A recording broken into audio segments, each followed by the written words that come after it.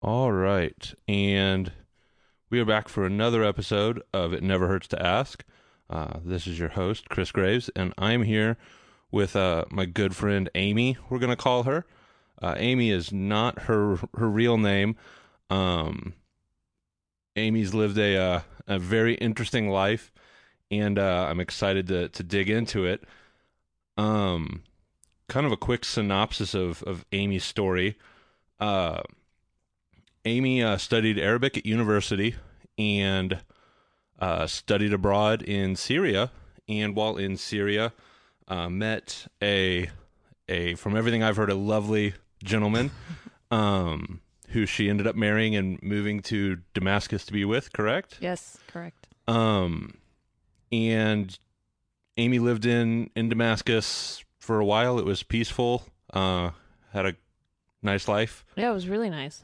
and was there when the Arab Spring started and when the civil unrest kind of spread to Syria and the civil war broke out there. And you've lived through, how many years is that? 7. 7 years. You knew that off the top of your head. Yeah. 7 years. Counting. Yeah. 7 years of civil war. And as I said, Amy is not her real name for security reasons and for the safety of her family back home in Syria. We're going to. And here. Oh, yeah. Here and there. Yeah. Well, we'll get into that too. But for security purposes, we're using a pseudonym just to make sure everybody's safe. Yeah, so let's get into it. Okay. You studied Arabic, Yes, I did. fully fluent? I am now. After, I mean, you can't really be fluent doing an undergrad, Yeah. but you really need to live abroad. And that's why, the university I went to started up a program where they would immerse students in the language by sending them over there. Yeah. But I continued that, Was Syria your first choice? Yes. Why? We had the option between Egypt and Syria, and at the time, everyone wanted Syria. Number one, because the dialect is a lot easier. Okay. If you learn Arabic, there's like the modern standard Arabic, which is kind of like Old English, you could say, Okay. and no one really speaks it. But the Syrian dialect is the closest to that modern standard. So it's easier to understand. And it sounds nice. Egyptian Arabic, to me, it's just ugly. Second part of that is the cultural dynamics in Egypt is a lot more conservative. And it's just not a nice place to be. Yeah. Yeah. So, So I was one of the lucky ones that actually got sent. We had to take like a special test if we wanted to go to Syria. And the top students got selected to go to Syria.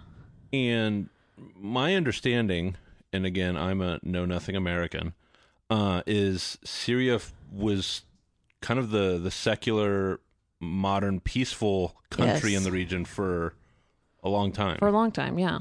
And it still is secular in government-held areas. Yeah. Yeah. So, I guess tell me a little bit about life in Syria during that time. So you studied Arabic there, Yeah. I And went to the University of Damascus. okay? And is that where you met your Yes, that's where I soon-to-be met husband? my significant other, my husband. Yeah? Yeah.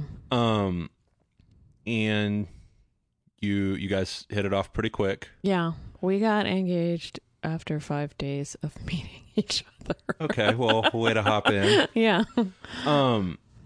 And did you finish your study abroad program and then come back to Texas? Yeah, I and had to then- come back because my visa or my residency was up. Mhm. Because it's only for a year if you're a student.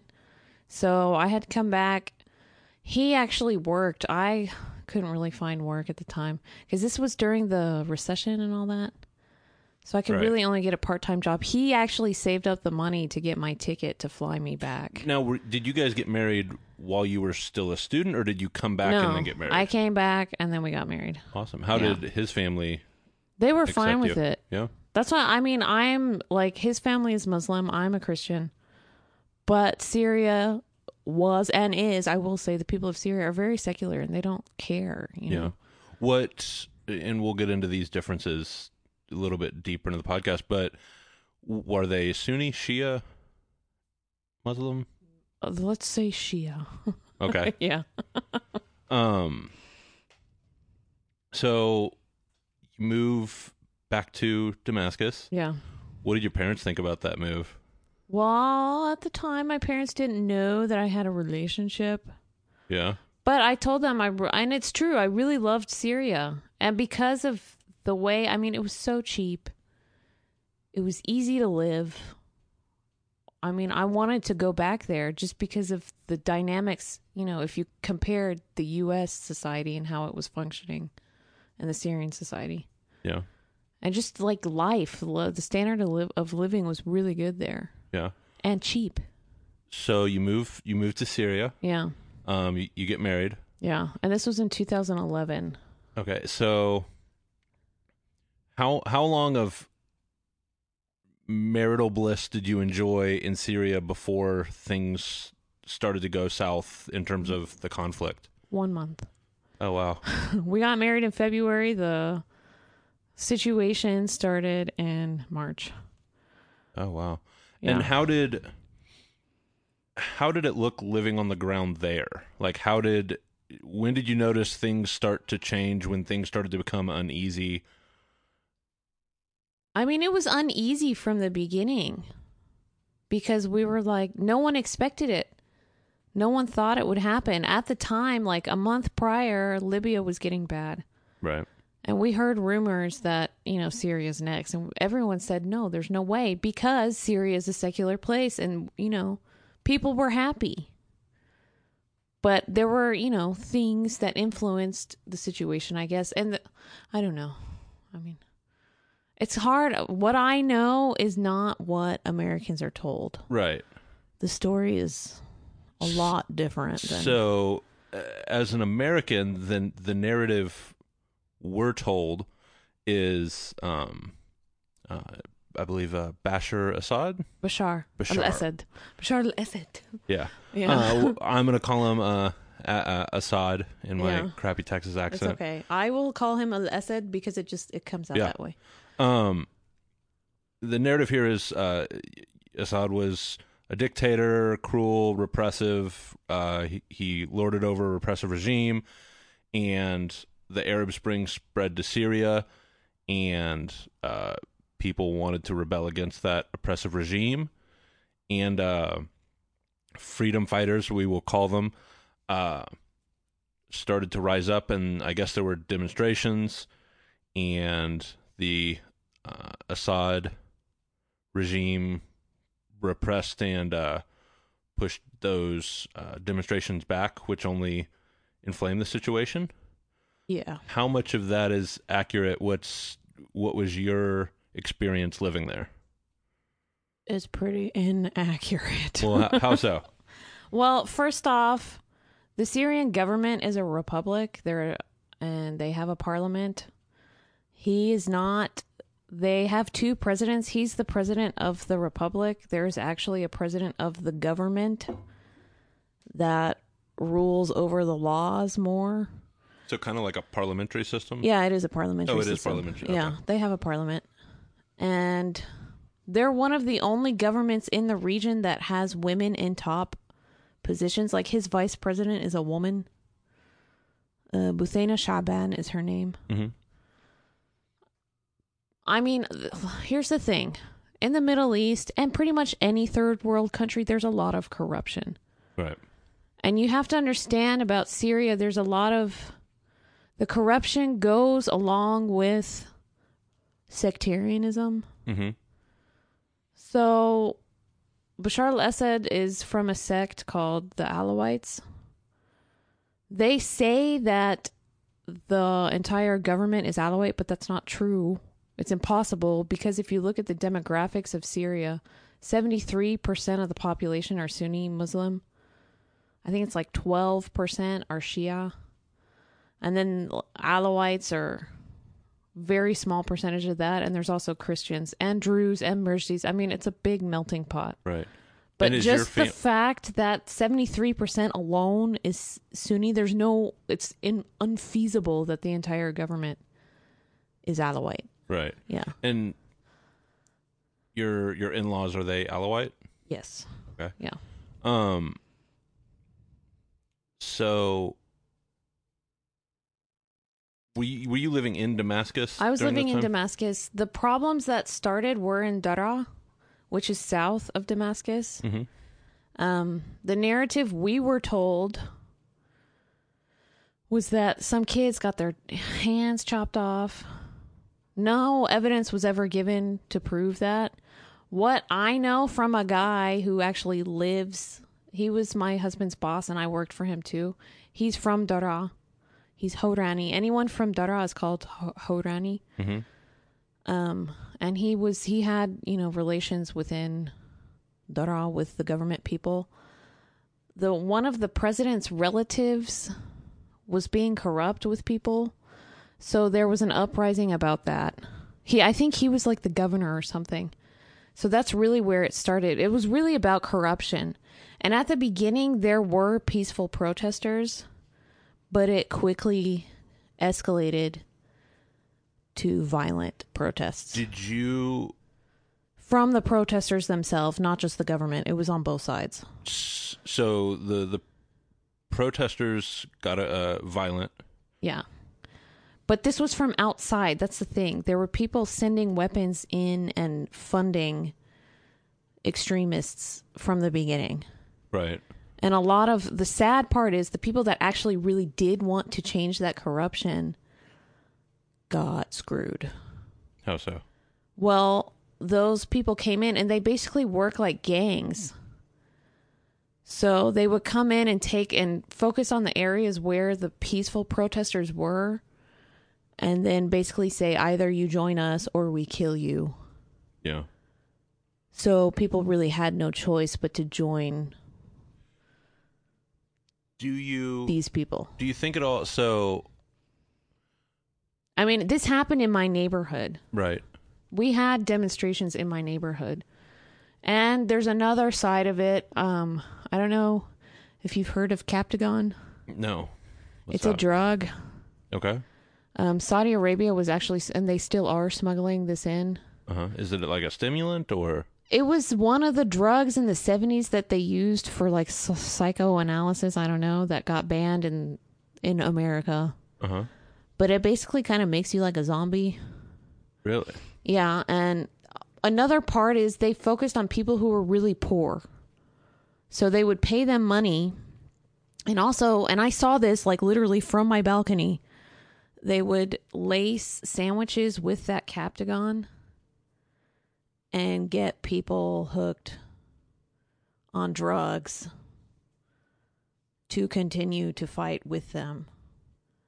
And this was like 2011. So I'm Googling Captagon as we sit here because I'm recently, a couple years ago, they caught some Saudi prince smuggling in some, like, I don't know how many tons of it from Lebanon. Yeah. Yeah. So I'm reading it here for anybody curious. It's an amphetamine, which keeps users awake for long periods of time, dulls pain and creates a sense of euphoria. Yeah. Which, and there have been reports of, people fighting on the, I don't know what to call them, the rebel side. Okay. The rebel side that, like, they've been shot multiple times, but they just keep going and going and going. Like, it doesn't affect them. And it's because they're strung out, pretty much. Yeah. Yeah. So, backtracking a little bit. So the kind of beginning of this, you had anti-corruption protests. Yeah. That were actually peaceful. They were. Peaceful, legitimate in your opinion. And what I saw, I mean, they were. Yeah. They were peaceful.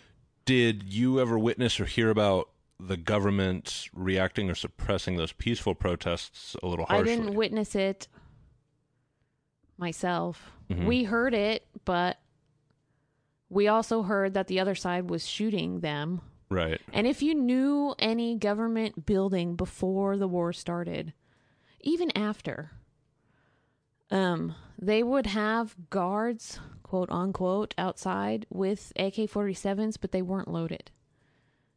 because they're so cheap. This is another corruption thing. They don't give them the bullets to defend themselves. Really? Yeah. So people had unloaded guns, and they were saying that it was those guards that were firing on people, but everyone knows that they don't have bullets. Because the government is so corrupt, they take the bullets from the people that are supposed to be defending them. You know what I mean? So in your view, they're almost too corrupt to be effectively Yes. That's how corrupt it is. It's insane. Repressive. Yeah. That's interesting. I mean, it's repression, but it's just everyone at the top gets everything. You know what I mean? Right. To the point where even now, the soldiers, they had food rations given to them, and this is in the Syrian Arab Army. Mm-hmm. The officers stole that so they could sell it on the black market. Right. To get money. I mean, that's basically how it goes. So these protests are beginning. They're turning violent. I assume for a while you and your family thought, oh, this will die down. Yeah, everyone we'll thought we'll that. ride through this. Yeah. When was there a turning point that made you and your family realize that, oh, this is bigger than we thought. Oh, this is going to affect us. Like, what was that turning point? It was July 17th, 2012, maybe 18th, when the Ministry of Defense was bombed. Mm-hmm. And I think this is like the husband of Bashar al-Assad's sister, who was the Minister of Defense, was assassinated with a bomb. And the fighters in Daraa had planned an infiltration into Damascus from the south to take over. And we were living basically on the highway that they were going to come and infiltrate the city through. And it was bad a couple days before. In what ways? Well, like, I went to work. I'm a teacher. I teach English. Pretty much anyone who's living there that's a foreigner, they teach, because that's the only job you can really do. Right. So I went to teach. I was at a school at that time, and I was trying to come back home, but there were people who were with the rebels on that highway who were sniping at government buses. They were just sniping at random, shooting civilians, basically. Right. So I couldn't get home. My sister-in-law also got stuck on the opposite side. And then they brought out tires and started to burn the tires. The rebels did? Yeah. Yeah. See, and that's interesting because the narrative, at least I've heard here in the States, was that a lot of the snipers were government snipers sniping at civilians. No, they were people living, who supported the rebels. And they were waiting for their backup to come from the south to start the, quote, revolution, whatever. Right. Yeah. But they were sniping just, at random at these buses just because they were government buses that civilians take. I rode those buses home. Right. So my brother-in-law had to come take me, and we had to wait it out basically until it was safe for us to go back. The next day it was okay, but it was kind of creepy. Yeah. I can't imagine. I had a bag packed because of that. Like, I knew, maybe things like just an escape bag in case you had to. Yeah, in case things. And it turned out to be true. Because the day after that, and this was during Ramadan, which is the holy month. Right. Which, I mean, these people are extremists. They're Salafists. I don't know if we should talk about Salafi Islam and Wahhabism. I always pronounce it Salafi. Same thing. Salafi, okay. Yeah. Yes, it's my understanding. Correct me if I'm wrong. It's kind of a uber conservative, super conservative wing interpretation of Wahhabism, which is in and of itself a hyper conservative branch of Sunnism, right? Yeah. Yeah. And that's what a lot of these rebels are, right? Yes. Yeah. They pretty much all are. Yeah. Yeah. And that's what Al-Qaeda is. ISIS is. They're all that Osama bin Laden version of Islam. Yeah. If you want to call it Islam, because the people in Damascus that are Muslims, that are Sunnis, they say this is not Islam. And I agree. And Alawites are a form, I guess, an They're a offshoot sect of Shia. of Shia Islam, yeah. Okay. Yeah. Um, And they're, I guess, I've read about 12ers. I don't know. Have you ever heard of the 12ers? no. They're not 12ers, but they're like the 12ers. I don't know. Well, what are 12ers? I don't know. Because they're not Alawites. But they're similar, apparently. So it's so the 12ers are an offshoot of Shia? Yeah. Because it's hard to find information about the Alawites. Uh-huh. That's correct. I've read a lot of it, and it's like, no. Right. And they're very secretive. So I think if you read about the 12ers, you'll get a better idea about the Alawites, because they're not as secretive as the Alawites And are. Assad is Alawite as well, correct? He is. Yeah. So you're living, things are starting to go to shit. No. Um,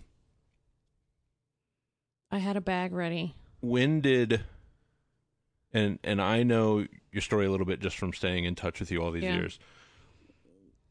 When did the Civil War finally reach your family and your neighborhood? Well, that was it. It was, prior to those, that day when the minister was assassinated, that it was the same Just day. everything popped off that same Everything day. went crazy in Damascus.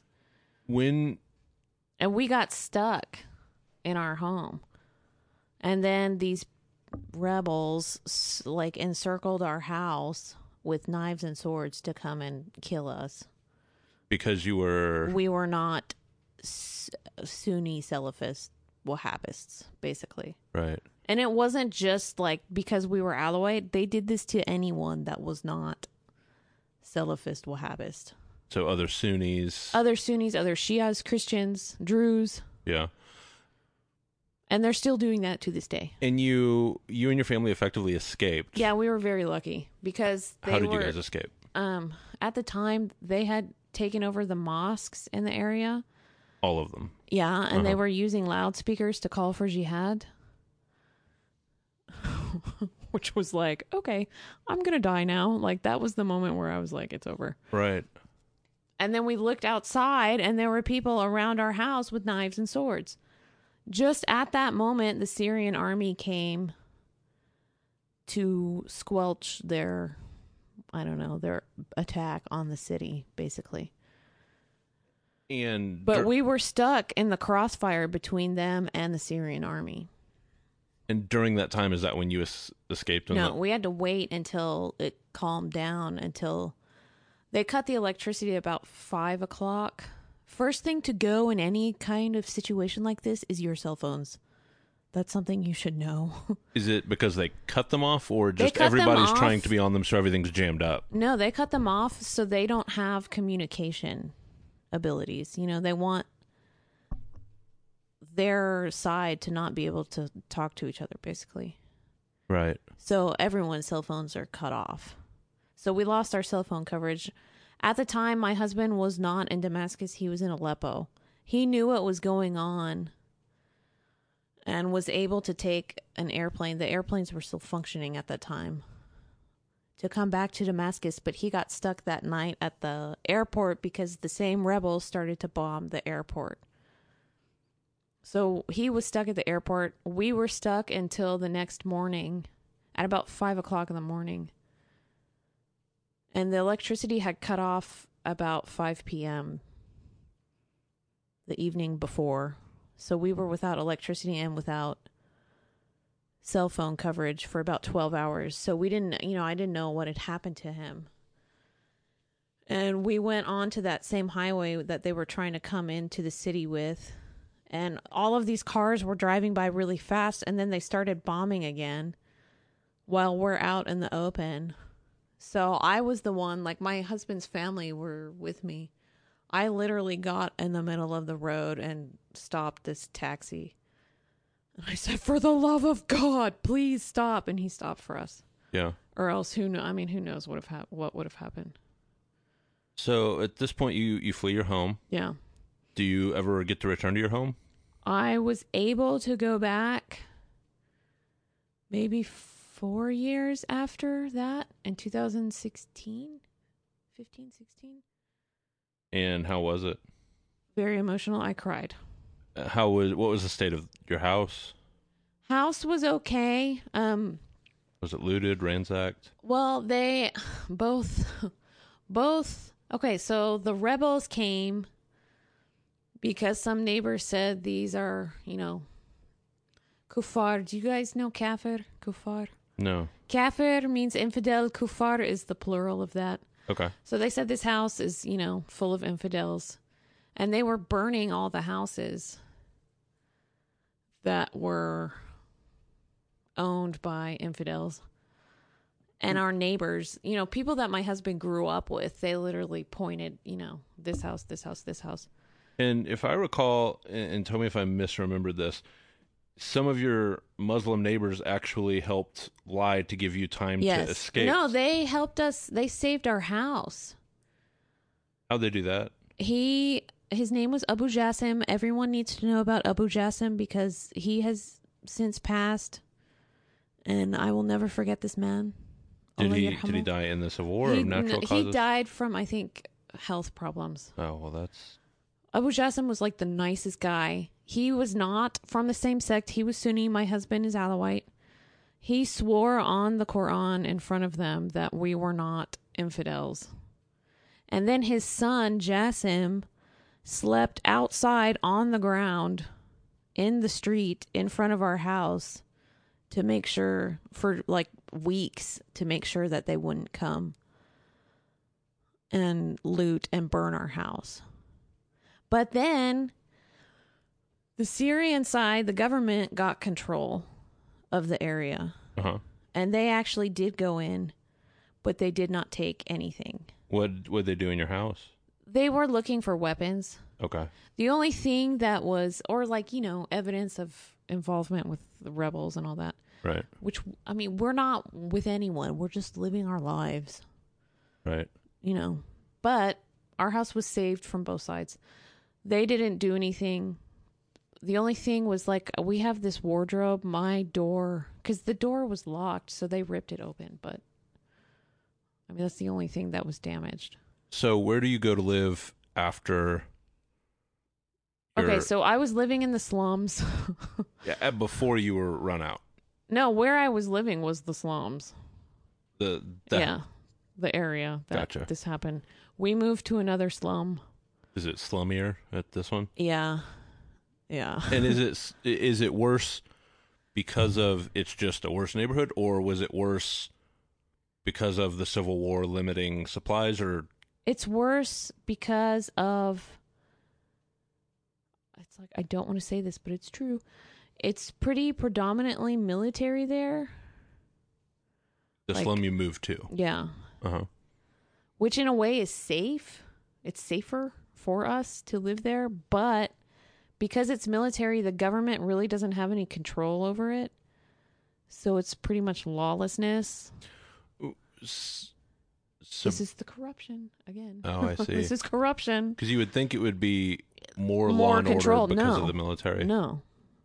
Because it's military, it's out of control. Because they have the power Because they have the power. Shake people and down if anyone, stepped on someone's toes, then one of the big top officers could come in and cause a big ordeal, and there's nothing they can do. Interesting. Yeah. And there's a lot of militias there. They're not government, but they're militias, but they're really gangs. Let's be honest. Yeah.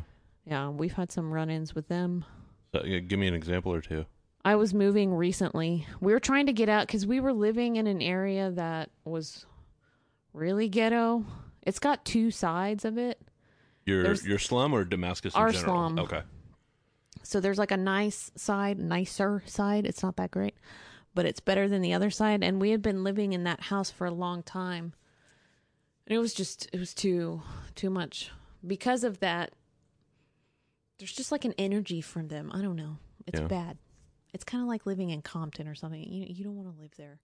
Bad things were happening there. I don't want to talk about it, but things I witnessed I shouldn't talk about by those people.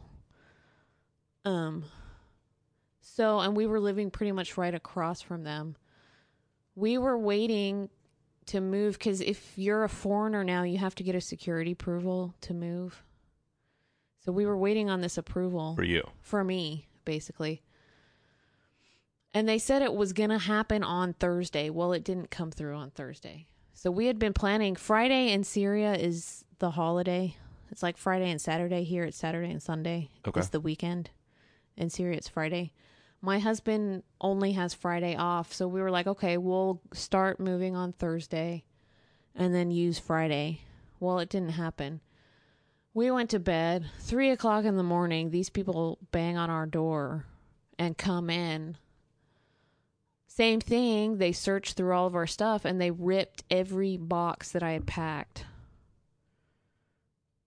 And it's technically illegal for them to do that because of my husband's standing in the country. Yeah. But they did it anyway. And you can't say no. Right. You can't say no to them. So I want to change topics a little bit. Yeah. To anybody listening, my friend Amy is a white woman. Yes. What is both before the violence broke out and after? What is it like living in Syria as a white American woman? Hard. Why? Before, it was a lot easier because it was safer, you know? Yeah.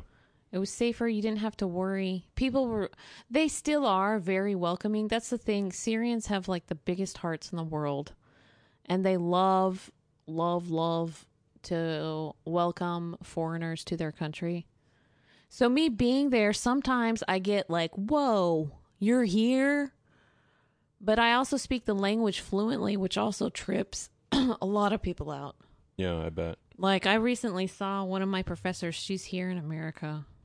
And she taught me there in Syria. And she was just like, I can't believe you've been living there and you know what you know and you speak the language so well. It's shocking. So, and she asked me the same thing. Sometimes I get that, whoa, you're here. This is awesome. Thank you for being here. Thank you for staying here. But then usually people who are working with the government or have government ties, they kind of are Look leery. at you suspiciously. Yeah, they're leery about me. Yeah. And you can feel it. I mean, you can see it. And I get asked, kind of like interrogatory questions. They're like asking me my political opinions, my religious opinions, And are you honest or do you No, lie? I'm honest. Yeah, I'm honest. I'm not going to lie. But there's also part of it you kind of have to like play up what they want to hear. Right. Like what? Well, like I don't know. Like, can you give like any example? I mean that you're against the rebels. And it's true, I am against the rebels because they came to kill me. I mean, Fair. it is what it is. So I'm sure some people listening to this are thinking, white American girl living in Syria, a civil war breaks out. Why didn't you just pack it up and move home? Because I'm married. And I guess I'm a Texan, so it's like stand by your man. Yeah. I mean, that's kind of my principle type thing. So you had the opportunities to leave, but you wanted to. I actually didn't for 4 years because they would not finish our paperwork for our marriage. Uh-huh.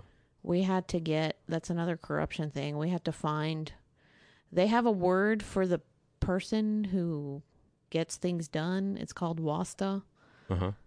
I didn't have WASTA, so I needed to find WASTA in order to get it done. Because even Syrians can't really get that paperwork done. Without money having to without change money hands. and without knowing someone and someone to push it through. Mm-hmm. But it took us 4 years to get it done. So had I left, because of the political and diplomatic situation, there were no visas for me to get back in. So you needed that marriage official before. Because I didn't have permanent residency. Right. I had residency. They used my marriage. I had a contract with the court saying that we were married, but we didn't have the final. They have a book called the family book there. Right. And I think I've seen a copy of yours. Yeah, that's what they wouldn't give us. It took us 4 years, and that makes it official. And once you get the family book, then you can get permanent residency, which I now have. So if you want tomorrow, you can fly back and... Yeah. I can go and come as I please. So traveling to and from Damascus, I know you've visited the state. I mean, you're visiting now. You visited a couple years, right? Yeah, 2015. Yeah, so like 3 years ago. Is it easier getting into Syria or getting into the United States? What's the... I think getting in both places is easy. Where do you... I had trouble in Dubai in 2015. They said it was a random check or a random, I don't know, thing. It was not random. They had like on my ticket, the airline had marked it and they highlighted it. So it was pretty obvious that it wasn't random. Right. And knowing where I'm coming from and the political position of the Emirati government, it's pretty obvious that they're checking me. Explain to people out of the loop what that political position is. Well, I mean, they support and fund the rebels. Right. So they have political and monetary things happening in Syria. Right. So anyone that's coming from there, like Syrians, they're not allowed in. They can't get a visa in to the Emirates unless they have family, I think. So and you're able to pass through because you're an American? Yeah, because I'm an American, but they're going to check me, you know. Right. And the same thing happened this time, but because of this Trump thing, I don't know. Travel ban. Anyone coming from the Middle East now is checked in the same manner. So, but and they're checked in Dubai or where you're connecting. You're not checked when you land here in America. Before you get into the States, they check you. That's interesting. Yeah. Bomb swipes and they do like a pat down and full body. Have you had any interactions with U.S. authorities regarding your travel and marriage and all of that? When I was leaving the last time in 2015, TSA, but it's not TSA, it's the airline. It's the same thing. It's the Emirati government. Mm-hmm. Well, what happened when you were leaving? Well, they did the same thing, like this crazy check. I had to, at the time, you could still choose or not to do the full body scan. Right. I still say no to those. Do they let you? Yeah. They wouldn't let me. They were like, you have to do this. Really? The airline so far as I understand it, and I've used my white privilege to say no. Yeah, I just walk up very politely when you're in line for the body scan. Hey, I don't want to go through that. I elect for the body pat down. No, I had to do both. Really? Yeah. And I had electronics on me that were not charged. This is another lesson. If you're leaving or going anywhere, make sure all of your electronics are charged. Yeah. So I had to go back to my family, give them the electronics that were not charged, and come through and do it again. So is it if you can't power up your electronics, you're not allowed to bring them on board? Like they have to see that they're functioning? And I know that they're checking to make sure that they're not bombs. Right. You know? Right. Which I totally understand. And I get checked a lot in Syria too. We have checkpoints all over the place. Yeah. And going into certain buildings, you're going to get patted down. I mean, that's just a no-brainer. So I've dealt with a lot of security people. Same thing because of my neighborhood, because it's all security. We have checkpoints going into the neighborhood and out of the neighborhood. So, it wasn't a big deal to me. Have you ever been questioned by Syrian authorities for being an American? Well, like when those guys came into my apartment at 3:00 in the morning. Yeah. Yeah, they were looking at our papers and they were like, "What? You're American?" But I'm legit, I'm not there. A lot of people think I'm a spy or what. I'm not. I'm none of that. Here in the States, when I was leaving, they asked me, she looked at my passport and she was like, "Do you work for the federal government?" And I was like, "No."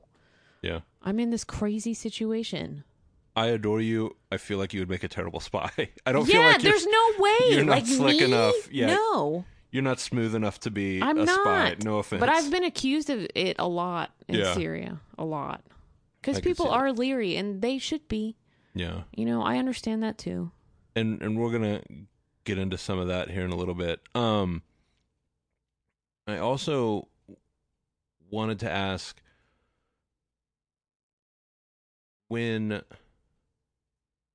what is the day-to-day life like in a civil war? What happens to your electricity, your food, the economy? Like, Yeah. because life doesn't stop because It you're in a civil doesn't. war, which is And kind of the that's- impression in the media that everybody's just Yeah. immediate refugees. But life goes on. What's that Or life they're like? hiding at home and, you know, Right. freaking out. It doesn't. Like, you still went to school and taught? Yeah.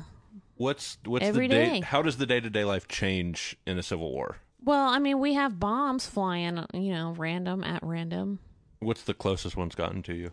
Well, my husband was in a car bomb. Was in one? Yeah. In the explosion. I didn't hear about that. What happened with that? Well, he was going with a guy home. He was like taking a friend. He and a friend were taking another guy home. Mm-hmm. And it was like they were on top of this bridge. So the bomb exploded below the bridge. But they made it out like with nothing, which is shocking. My husband had like a scratch. I think the glass in the guy's car blew out, but they were fine. So it's stuff like that. We've had rockets fall pretty close to our house. What's pretty close to you in a civil? Because I would imagine pretty close to you in a civil war is probably different than pretty close to me. Like the Austin bomber the other week. Yeah, well, I mean, That was a couple miles from me, but that felt pretty close. I mean, I would say like 500 feet maybe from our house. I mean, that was bad because we were asleep and we woke up, and you can tell a rocket by how the sounds. I now know the sounds of the different shellings. Yeah, you told me about that. Tell people listening some of the So a differences. I found mortar that shell sounds, if you listen to like one of the public buses braking, it sounds like that high pitched sound. yeah, when it's braking. Yeah. And then there'll be like a thud. And once my husband and I were actually walking and a bus started to brake, and I saw the bus, he didn't see it, but then I was looking at him to see if he would have the reaction like it's a mortar shell, and he did. And I was like, ha ha. So that's one thing. Mortar shells sound like that. And they're they don't do as much damage. I mean, yeah, they can kill you. Right. But they have to hit pretty directly. Yeah, you have to basically it's your luck. Yeah. Pretty close. Rockets do more damage. They actually make the wee sound. So that's what we had woken up to when they were firing rockets. And you can tell when it's close and when it's far. Yeah. Yeah. That's so bizarre. I know. And it's weird that I know that too. So having lived in close proximity to rocket and bomb attacks and all of those, do you have any PTSD? Do you think you do, or do you think you coped pretty well? Like, what psychologically like is last that done to you? time I came here in 2015, Yeah. you were talking about like electricity, and like we didn't really I think we had electricity maybe 4 hours a day at that time. So there was rationing. Oh yeah. Yeah. Yeah. I mean, we were lucky we couldn't really take showers at the time, hot showers. I mean, you could take a cold shower. Or if you wanted to, you could heat up the water. But then we didn't really have gas to heat the water up on the stove. So it was really like I was coming back from extremes to extreme. You know, like Extreme like no water, no electricity, to no take the gas, hottest bath ever as long as you want. 24-hour hot water. Food that doesn't spoil in your refrigerator because you have electricity 24 hours a day. Well, I don't have an air conditioner, so that's always nice coming home to AC. Yeah. Because we don't have AC at home, which has been an adjustment, but I'm used to it now. Yeah. Yeah. Heat is I think people here are very, like, I don't want to say snobby, but they're kind of spoiled about their AC. But when you get down to it, heat is way more important than the AC. Yeah. Yeah, because it gets cold. Winter sucks. In Syria. Or in Anywhere. Damascus. I mean, like real winter without heat sucks. Yeah. And there, a lot of people in Syria have died from freezing to death because there's no fuel. What are the food prices like there? Okay, everything price-wise has gone up because of the inflation 10 times the original pre-war prices. Is it inflation of the currency, or is it a shortage It's of... devaluation of the currency. Okay. And there's also economic shortages because roads are blocked. Right. Things can't be transported. Things can't stay good because of the electricity. So people are having to buy more stuff. Yeah, and the other part of it is, salaries in Syria have not gone up. So, like, I guess the average salary is 35,000 Syrian pounds. And what's that convert to? So the dollar before the war was 47 Syrian pounds to the dollar. So that means your $35,000 average salary was worth $745 A year. Yeah. No, a month. A month. Which Okay. isn't bad. That's good. I wish I had that now. Huh. I wish. Now the Syrian pound, and it changes. That's another part of the problem is the prices can change by the hour depending on the dollar. So basically, Syrian currency is Bitcoin. Yeah, and and it's totally unstable. So like if some guy at a supermarket bought a whole bunch of stuff when it was higher, he's not going to sell it if it goes down, he won't sell it at the lower price cuz he's going to lose Right. a lot of money. So prices just stay up really high. So 35,000 today is worth $75. Yeah. Yeah. So basically, your salary is worth $75, but the prices are still the same as pre-war. You would need $745 to live a decent life. And that's why, I'm very lucky. My husband has 2 jobs. Mm-hmm. I work. I get a decent, it's decent, but with combined our 3 salaries, we're very, very, very fortunate. Despite living in the slums, despite living in bombings, despite no electricity, it could be a lot worse. Right. Yeah. So my understanding from researching this, trying to stay up to date on Syria, is that ISIS, a lot of the rebels have been pushed back pretty significantly, that the Syrian government's and that's why my over. culture shock this time isn't as bad. Because things are starting to get a little bit better. Yeah, because now I have 24-hour electricity. It's not this big deal coming here to like a hot shower. I can get one there. Right. So PTSD wise, I think I had more. I did have a situation last time. I was in a bank and this guy came up and he was an old man, nice old man. You know how old men do that here, and they just talk to you like, hey, how's your day? What's going on? He did that to me, but I don't know what happened. I just freaked. I freaked out. No idea why. Yeah, it just happened. It's like, who is this guy? And I guess you're a lot more leery and conscious of your surroundings after living through a war. So you don't really it's hard to trust people more like you used to. Yeah. So some random guy coming to talk to me just freaked me out. Oh. And I went and I did my banking thing, and then I ran to the car and locked the doors. It was like, yeah. So I have situations like that. So with things improving in Damascus and Syria at large, has the general mood of the people around you changed, or are people still leery from years of war? People are feeling better safety-wise, but there's a lot of trauma. War is trauma. Right. It's traumatic. So, and again, my family and my husband and I, we're very lucky because we haven't had these crazy situations. We've had, comparatively to like an American life, it's crazy. But if you compare other people in Syria, we've been pretty lucky. Because Damascus, for all the violence Damascus saw, is nothing compared to like Aleppo. Yeah, I would say. And like Raqqa and Deir ez-Zor, they take the cake. Yeah, I mean, Because because that was ISIS. That was hardcore ISIS. And that's also where when the Syrian government pushes people out, they push them to Raqqa, don't they? Or not necessarily? What do you mean? I was under the impression that when there were ceasefires or there were agreements that they just kind of... No, they're going to Idlib. Oh. They're going to Idlib. And is that just, in your opinion, is that the Syrian government just kind of corralling them to fight the next fight? Or... Well, the headquarters of those groups are all in Idlib. So there's this new ministry with the Syrian government. This is the stuff they don't tell you on the news. Mm-hmm. This ministry is called the Ministry of Reconciliation. And before they actually fight, when they want to take back an area, that ministry and their representatives go in there and talk to these people and try and make deals with them to say, hey, lay down your arms. We will escort you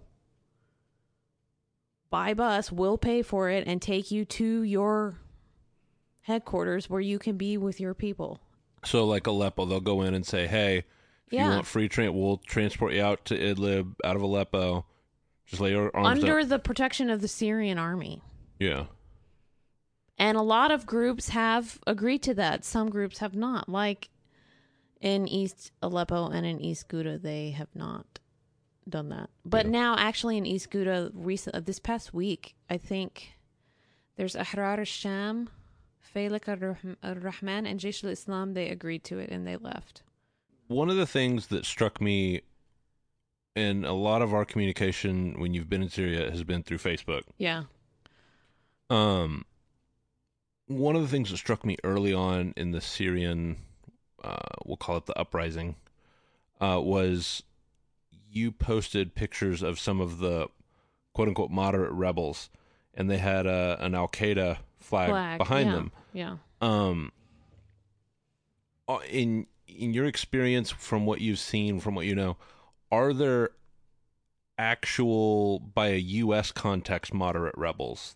Are there moderate rebels fighting? What is the U.S. context? That's what we don't understand. That, like, what does that even mean? Because to us, they're terrorists. Right. I mean, so there's no rebel group or faction there that you look at, that you learn about, and you're like, yeah, you know what, I'm okay with them. The only thing that I'm okay with is the political opposition, but none of them are in Syria. They're all in Turkey. Or in Europe. They're not in Syria, and they're not fighting. Yeah. Yeah. The groups on the ground are militants. They're insurgents. They're there for Salafist and Islam or Wahhabist ideals. Yeah. And taking over and instilling those views and, I guess, that reality within the people. Have you encountered any of these? I'm going to use ISIS as a very broad term just for sake of this conversation, so we're not breaking down the minutia of all the different rebel factions. I'm just going to call them all ISIS. There's like a million. Yeah. I mean, there's too many. I'm going to call them all ISIS just for sheer simplicity's sake. Okay. Have you had any like face-to-face interactions with anybody in ISIS? Yeah, like when those were the people that came to kill us. I mean, did you actually interact with or talk with them at all, or were you just holed up? Like, have you had any type of conversation or interaction face-to-face? I mean, those people, yeah, we knew them before. I mean, they were our neighbors. Oh, really? Yeah. And then, I mean, they didn't show that that's what their ideals were before. Do you think they harbored them, or that they harbored it? Oh, yeah. Yeah. Oh, yeah. And this actually, if you know anything about Syria, this goes back to the 80s with the Muslim Brotherhood thing and Hafez al-Assad, Bashar al-Assad's father. Explain that for us. Okay, so Syria's history is really wrought with lots of issues, but the U.S. government has been trying to basically control Syria for a long time for their own political things. They used to be buddies with Assad. Is that because for a while they thought they could control him? That's what they do. I mean, they were buddies with Gaddafi before. Right. I mean, that's just how it goes. But I think this was prior to when they were buddies. Okay. Because I think they were buddies in the 90s. I believe so. Yeah, this was in the 80s.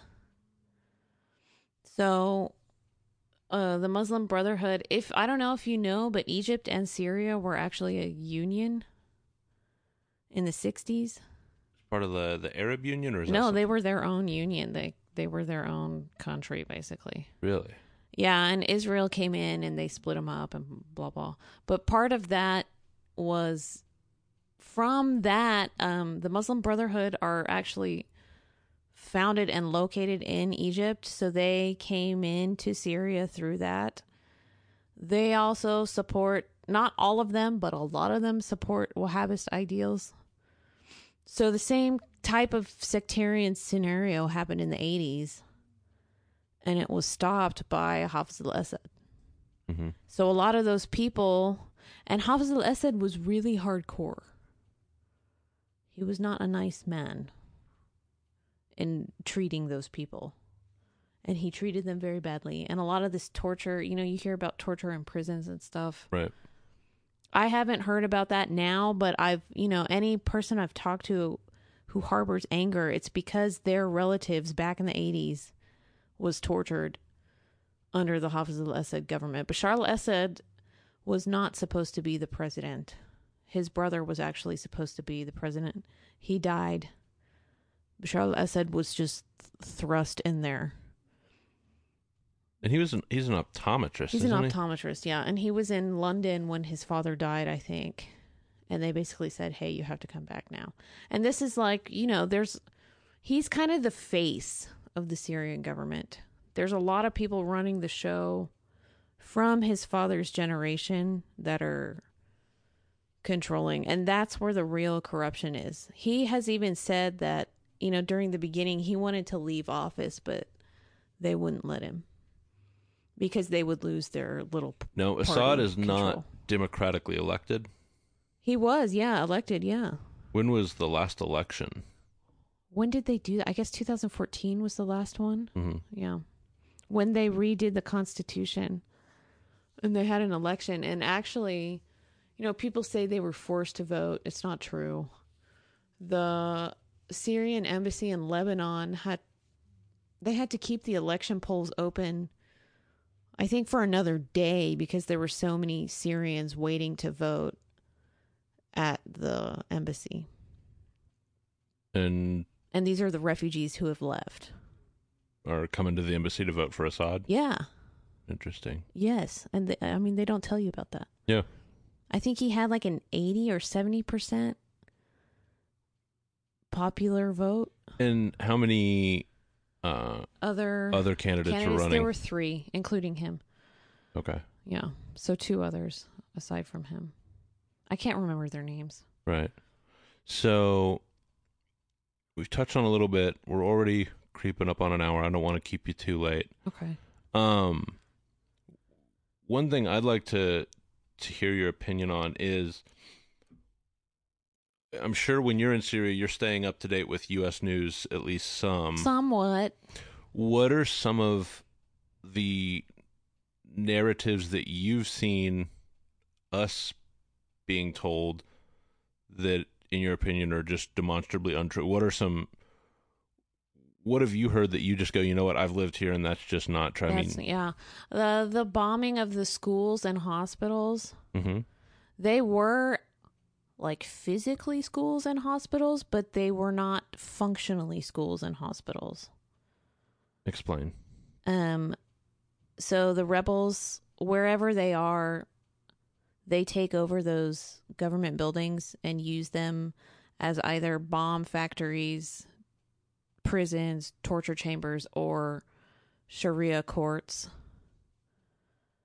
or like their government, I don't know, thing, whatever.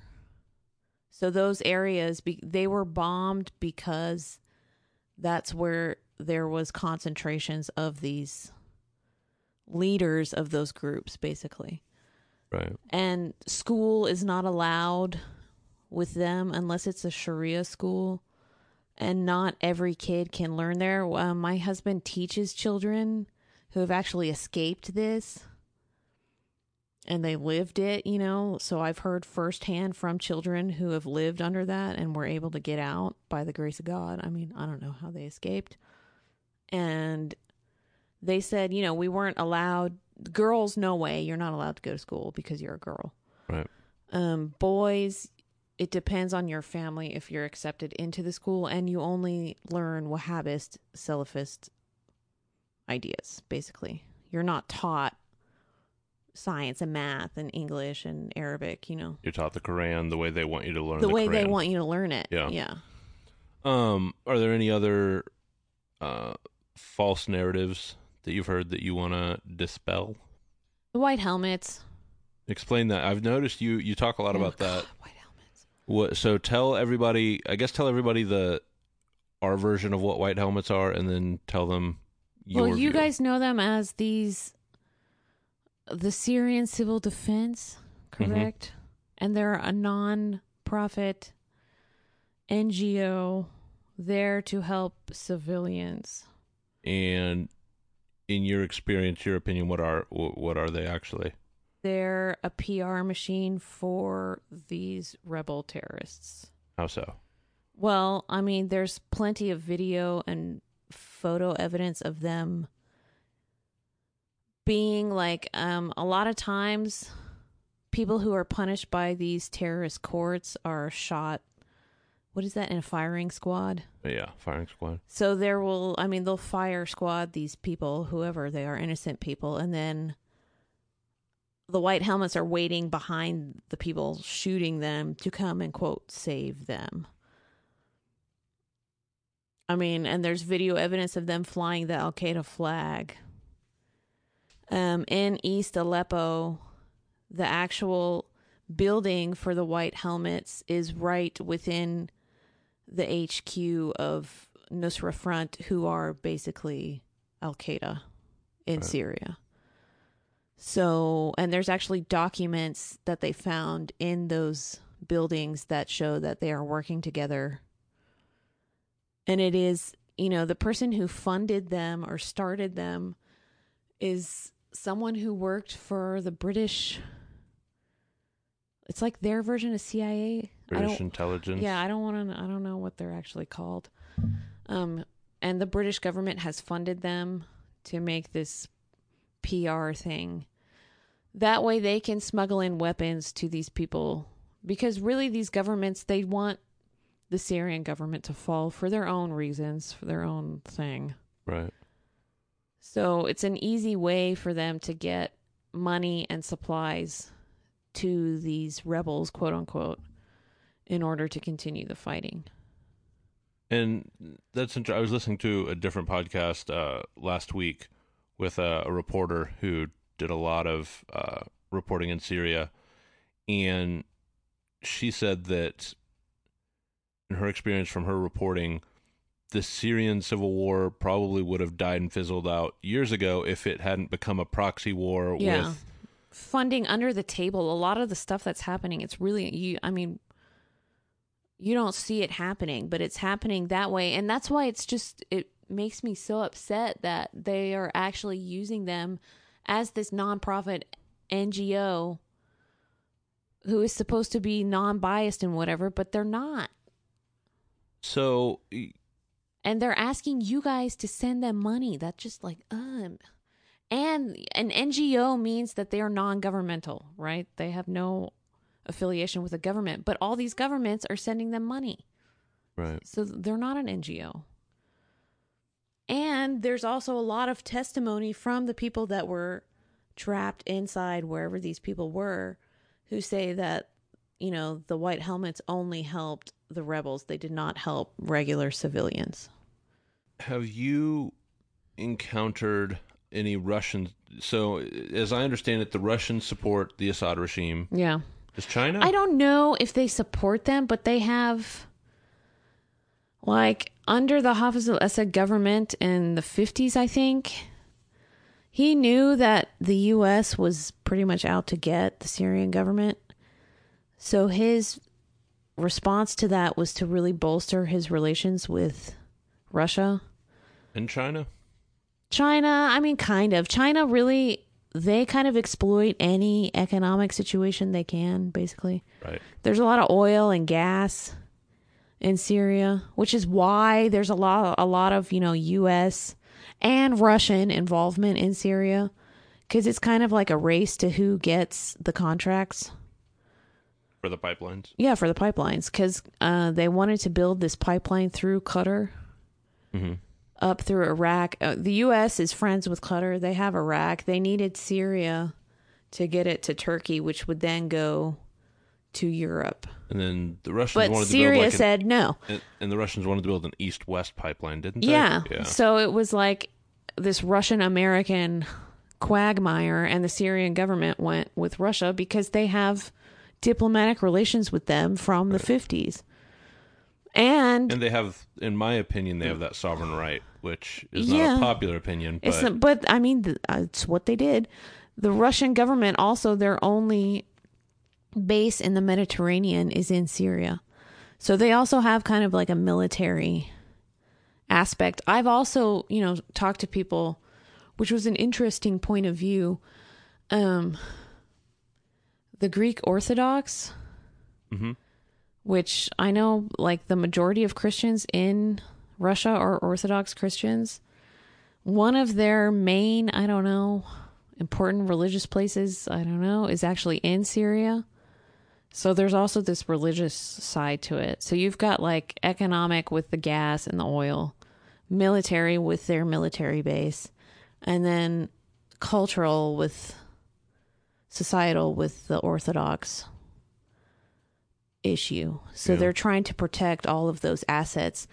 Do they really care? I don't know.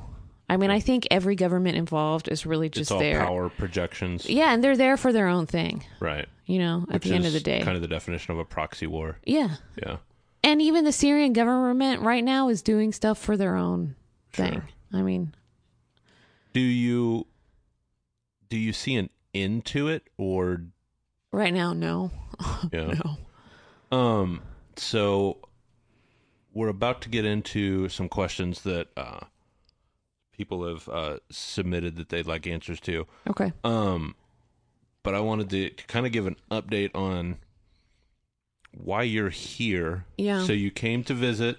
I came to visit. My dad had some health issues, so I was actually coming because I haven't seen the guy in 3 years, and then he had some problems. Right. Which he actually retired because of. How's he doing now? He's okay. He's better. Good. Yeah.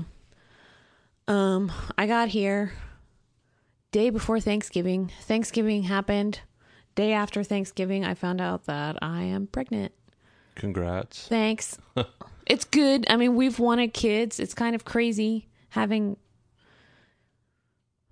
a kid under the situation that we're living in, and me being American, my husband being Syrian, in this political turmoil and climate.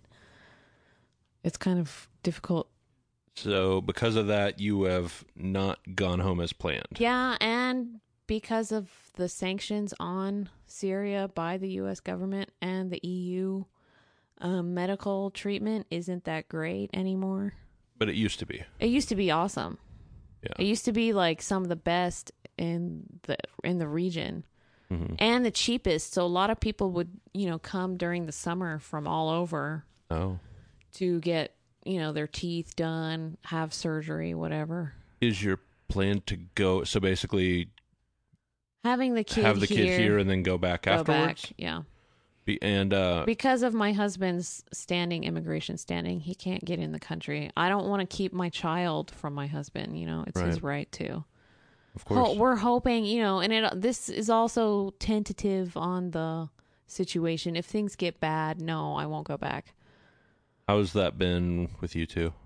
Do you guys? I assume you guys. We talk every day. Yeah. Yeah. Phone calls or Skype or. We use WhatsApp. Okay. Which is pretty much Skype.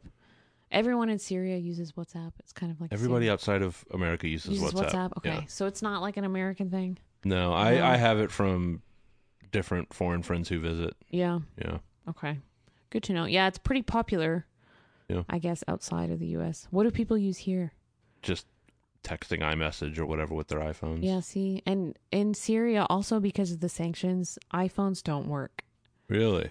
And it's illegal to buy. Not by the Syrian government, by Apple, the company. Like, you can't. They just deactivate they brick their phones if they're in Syria? You can't update it. You can't do anything. Oh. Yeah. And if you buy a phone here and say, hey, I'm going to Syria, they can refuse to sell it to you. And they actually did this to someone who was speaking Farsi with a friend. Because they thought they were Iranian, they refused. Because Iran is one of those countries that is banned. Have you? I'm going on a tangent. Have you visited Iran? No, I have not. Here it's lovely. That's what I hear too. And I hear they're actually surprisingly friendly to Americans. No, they're really friendly, and that's the same thing in Syria. I mean, they're very welcoming. I've heard the same thing, but I don't know about Iran. I know it's a lot more difficult to go as an American. You have to have someone with you always, like a guide. Really? Yeah. So kind of like North Korea. Yeah. I mean, it's but not worse. But North Korea is way worse, of course. Yeah, because in North Korea, what I've heard is that you can only go to certain places. Yeah, where they'll let you. But I know in Iran, you can go wherever. You just have to have someone with you. So they don't restrict where you go. You just have to have with you. This person with you. And I think the only way to get the visa is through the Pakistani embassy here. Oh. Because there's no Iranian embassy. Right. Which is a problem now for both me and my husband. There's no longer a U.S. embassy in Syria, and there's no longer a Syrian embassy in America. So a lot of our problems about coming here and being able to travel and stuff, it's tingent on that. So like, I know in North Korea, if heaven forbid something happens to you as an American in North Korea, you're told to go through this. I believe it's the Swedish embassy has kind of a reciprocal agreement. Yeah, we use the Norwegian. So Norwegian. And I was able to actually renew my passport through them. Okay. Which was cool. Yeah. I didn't think it would happen, but it did. Nice. Yeah. So let's go to a couple questions people have submitted that are curious about. You and I've already talked on this some, but what's your perception of the U.S.'s involvement? Like I said about any government, I mean, they're there for their own benefit. The U.S. has they're there to support their allies. They're there to get contracts. You know, I don't know if you've ever heard of neoliberalism. Yeah. Yeah. A lot of that is like the shock doctrine and disaster politics. The U.S. government uses it a lot. What they do is they go in, they destroy the country, and then they buy the contracts to rebuild that country later on, which gets, the companies here a lot of money, basically. Defense contractors and, anyone, basically. Any company. Banks get a lot of money. Yeah. So I know that's part of the plan. Big part of it, too, is the gas and the oil. The pipelines. Yeah, they want to control that. Because in the East, they have gas, which is why the U.S. is mainly based over there in Raqqa and Deir ez-Zor. They also have some influence, and I know they're there in the Mediterranean because they found like huge oil fields in the Mediterranean. But Syria is a tricky situation because of that Russian base that's in the Mediterranean off the Syrian coast. So I don't know it's dangerous, very dangerous. Yeah. Do you think there's anything that could have been done to avoid the civil war? Do you think it was? No, I think it was planned by outside forces, or yes, outside forces. Yeah. Um. In order to get this money, I mean, there's a lot of resources that they want to tap into. Right. Yeah. And war at the end of the day is money. Yeah, and to insert a more friendly person who will go along with what they want. Yeah. Which we have a long history of doing that. Sure. Yeah. Yeah. Yeah. So it's the same story. It's just different place. At right now, I guess put your magic wand on, or magic hat on, whatever you want to fucking call it. What could be done to stabilize Syria to fix the situation?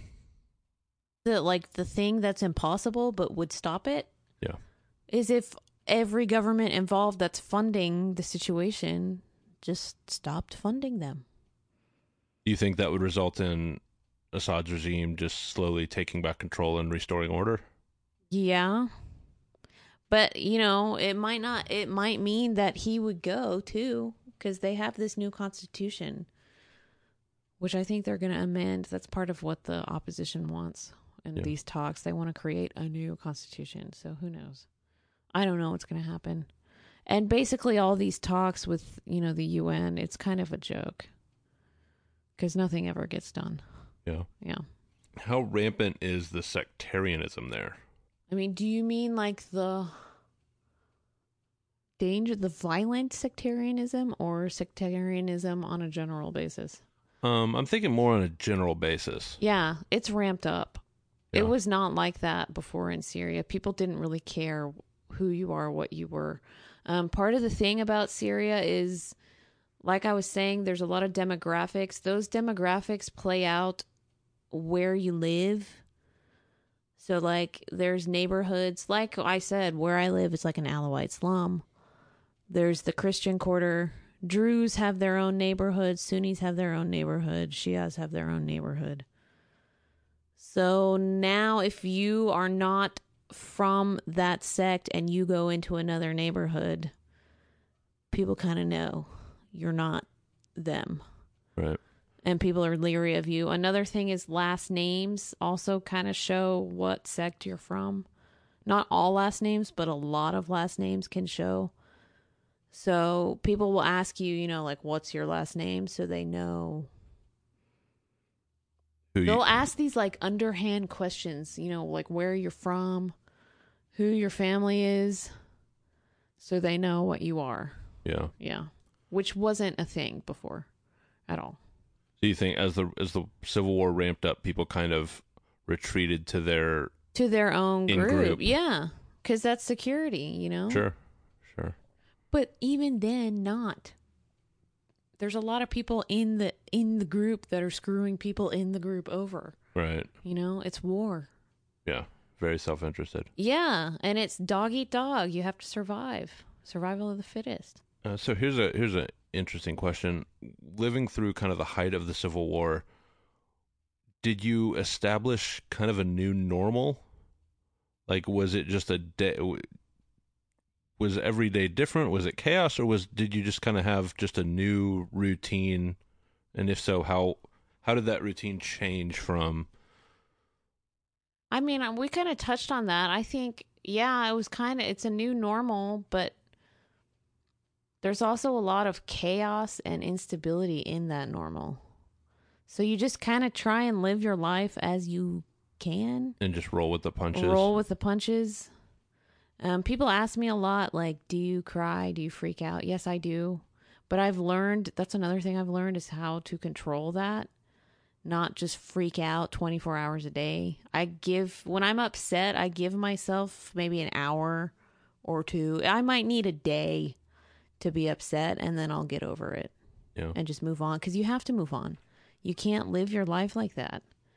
But a lot of, like I was saying, I'm more situationally aware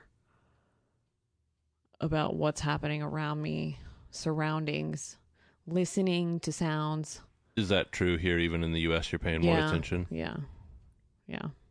Because you take that with you wherever you are. Yeah. After that type of situation. Is there anything, this isn't something somebody submitted, I'm curious, is there anything during kind of the living in a civil war that you missed to any degree? Is there any kind of change that's positive? Or no, none? I mean, yeah, I've learned survival tactics that I would not have known otherwise. Yeah. Has it made you close? Has you and your husband's relationship been strengthened by it, do you think? Yeah, but we've gone through a lot. Yeah. And we've had a lot of difficult periods because of it, But yeah, it's totally strengthened us because we've lived through stuff that, people like in America. And I think that's one of my biggest problems coming back here is seeing my friends who are married. And like I don't want to say envy, but there's just this like sense of loss about how simple and easy. I don't want to say easy, but it's just simpler. Yeah. How their lives are. I know they work hard and it's difficult and they have their own things, and I'm not trying to say But what fretting about the credit card bill instead of fretting about how you're going to feed yourselves and for like the my week. husband, that's another one.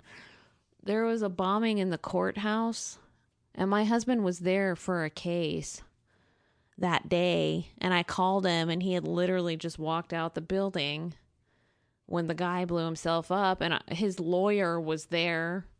He was, lucky he didn't die. He was literally right there where the guy blew himself up.